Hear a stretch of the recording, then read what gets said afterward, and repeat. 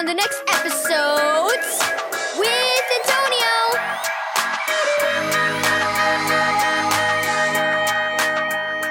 Thank you, Keys for Kids Ministries, for this daily devotional.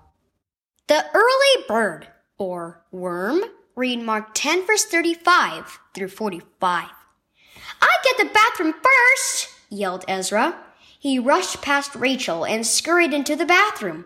The early bird gets the worm, he said with a laugh. Rachel made a face at him, but he had already slammed the door shut. At breakfast, Ezra grabbed the cornflakes. Me first, he said, shaking the crispy, crunchy cereal into his bowl.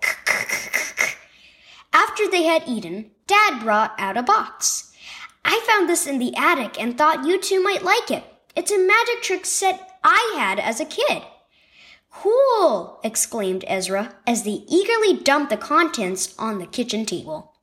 He opened a book that explained how to do the tricks. I get to try one first. You always do things first, said Rachel. I want to be first for once. Nope, I called it first, said Ezra. The early bird gets the worm, you know. You said that at least twice already this morning, grumbled Rachel. Where does that expression come from anyway? That's easy, said Ezra. The first bird who comes to the yard in the morning gets the worm for his breakfast, right?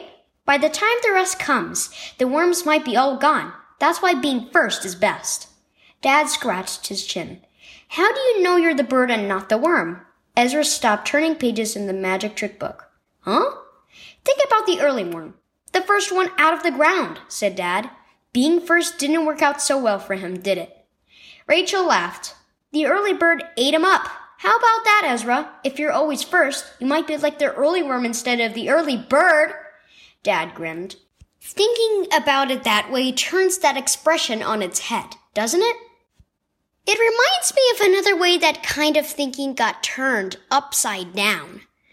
What's that? Asked Ezra. When Jesus became human and died for our sins, he sacrificed himself for us, even though he is God. And he tells us to treat others the same way by putting them before ourselves. Ezra was quiet a moment. Then he slowly slid the book over to his sister. Here, Rachel, he said, you can be first to try a magic trick. Put others before yourself. Key verse, whoever of you desires to be first shall be slave of all. Mark 10, verse 44.